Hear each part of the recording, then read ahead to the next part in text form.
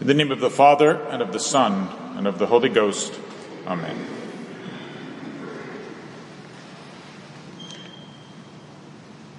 On this Sunday, the first in May, in which we typically have our first communions, and I always have some special words to address to the children, I nevertheless always have words for you, the faithful, as well. And this year, I thought it was very important to share with you some words on the meaning of the day which we are keeping today, because it is quite understandable if there are some things in your mind which are not entirely clear. We certainly can all reckon that today is the second Sunday after Easter, and so it is typically referred to as Good Shepherd Sunday, because the gospel we normally hear on this Sunday is the gospel of the Good Shepherd. That is, unless there is another high feast day which intervenes.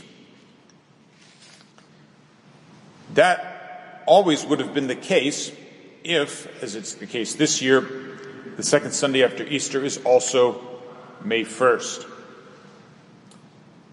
May 1st has always been kept as a feast day in the Catholic Church. It is the day on which the Apostle Philip, having preached the resurrection throughout the Eastern world, finally imitated his master by dying on the cross in Phrygia, part of the Asian province of the Roman Empire. So important was the memorial of his martyrdom that this would be the date chosen to consecrate the Church of the Holy Apostles in Rome after the persecutions had ended in the 4th century. St. Philip's relics were brought triumphantly into the church on that occasion, along with those of his co-laborer, the Apostle James the Less, the brother of Jude. Although James had been martyred in his own see of Jerusalem on another date, the feast of these two apostles would henceforth be kept together. And this is how it would remain from ancient times all the way until the 1950s. You may recall that the Church of the Holy Apostles in Rome is very important for us because that is where the novena to the Immaculate Conception began to be observed in the 15th century.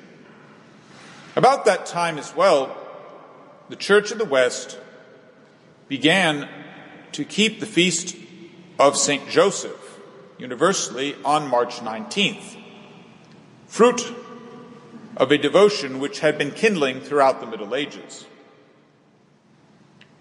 March 19th always falls during Lent. Indeed, Good Friday can never fall earlier than March 20th. The idea then is that March 19th marks the date of Joseph's death. For we know that he did not live to see the death of his foster son on Calvary. Over the course of time, the Christian people began to feel ever more keenly the need to celebrate a feast of St. Joseph outside of Lent, when its solemnity would not be restricted by the fast and other austere rules that govern feasts during Lent. And so the 19th century saw the promulgation of the Solemnity of St. Joseph. Originally kept on the third Sunday after Easter, it was soon moved to the third Wednesday after Easter, and then even kept with an octave, a full 8 days amidst the joys of Easter, during which the Church would honor her patron and protector, no longer awaiting our Savior's harrowing of the realm of the dead, but now reigning gloriously with him in heaven. As devotion to St. Joseph grew during those centuries, so did observance of the month of May in honor of our Blessed Lady. I always think of that whenever I look up the ceiling of our church and I see the Weiß und Blau, that is the checkered white and blue flag of Bavaria, which you find right in the middle of the church ceiling. It reminds us of our sister church in Munich, the one after which St. Mary's Oratory is modeled in the Restoration, the Blutenburg Kapelle in Blutenburg Castle in Munich. Throughout Bavaria, that most Catholic of all German provinces, throughout that province today is kept what's called Patrona Bavariae, that is, the patron, Our Lady of Bavaria. And that is just one Catholic province that would keep the 1st of May in this way.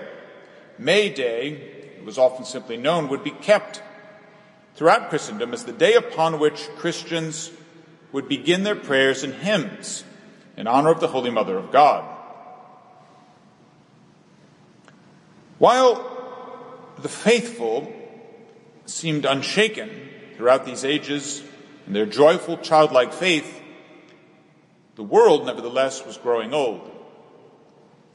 At the close of the 19th century, the burgeoning international movement of socialism co-opted May Day as their official workers' holiday.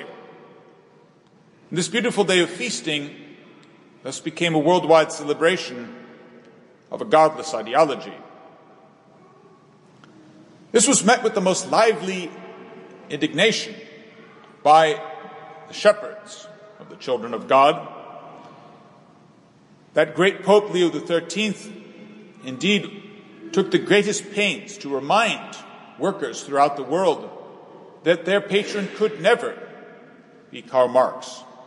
It must be St. Joseph.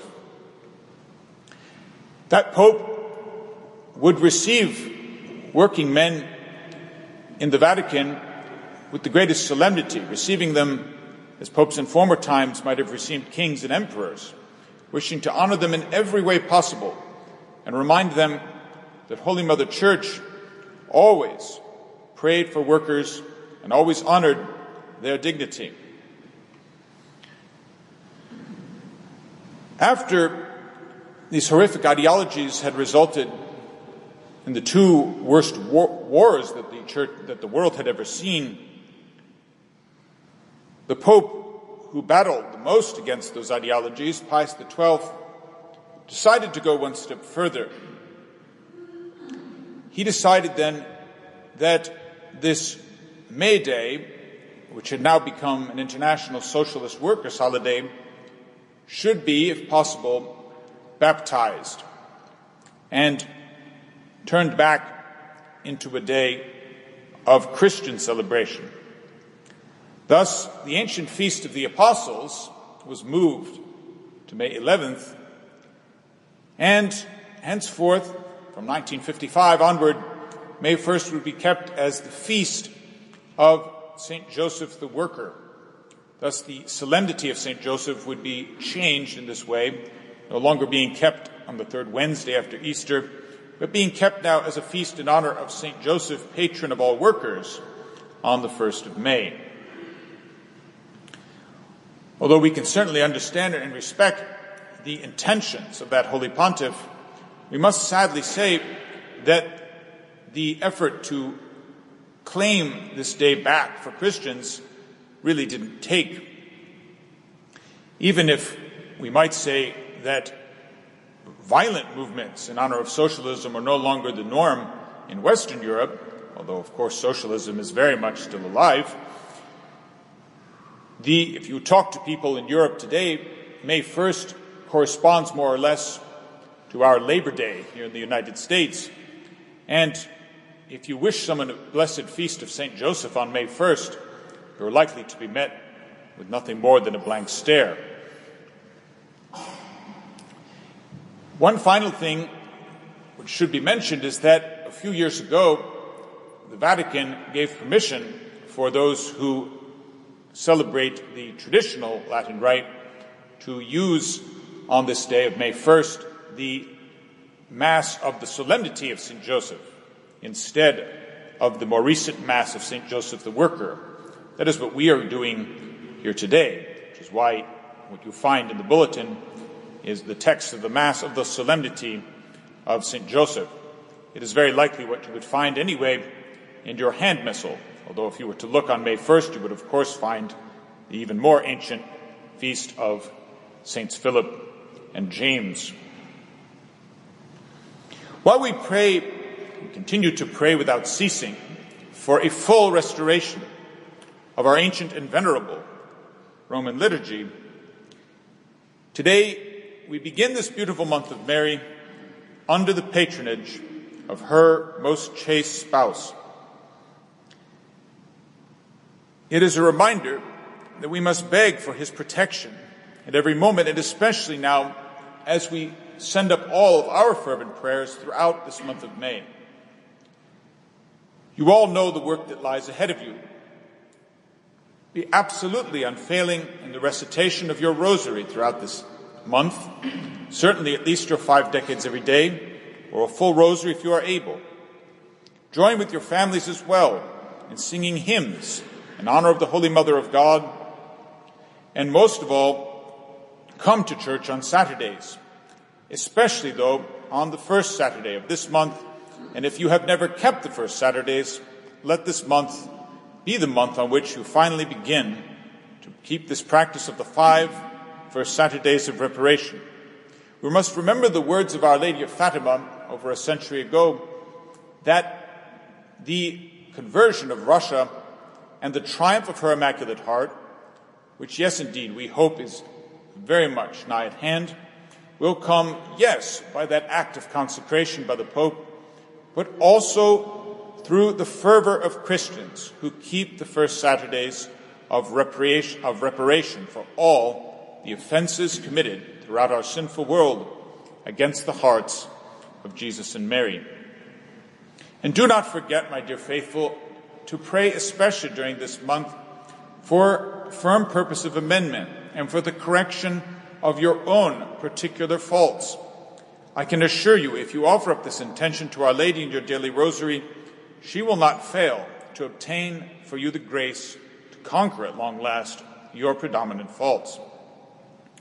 This was an intention you had, of course, during Lent, but now during this time of joyful celebration, let us place our intentions once more before the Queen of Heaven, whom we honor today through the intercession of St. Joseph, her most chaste spouse.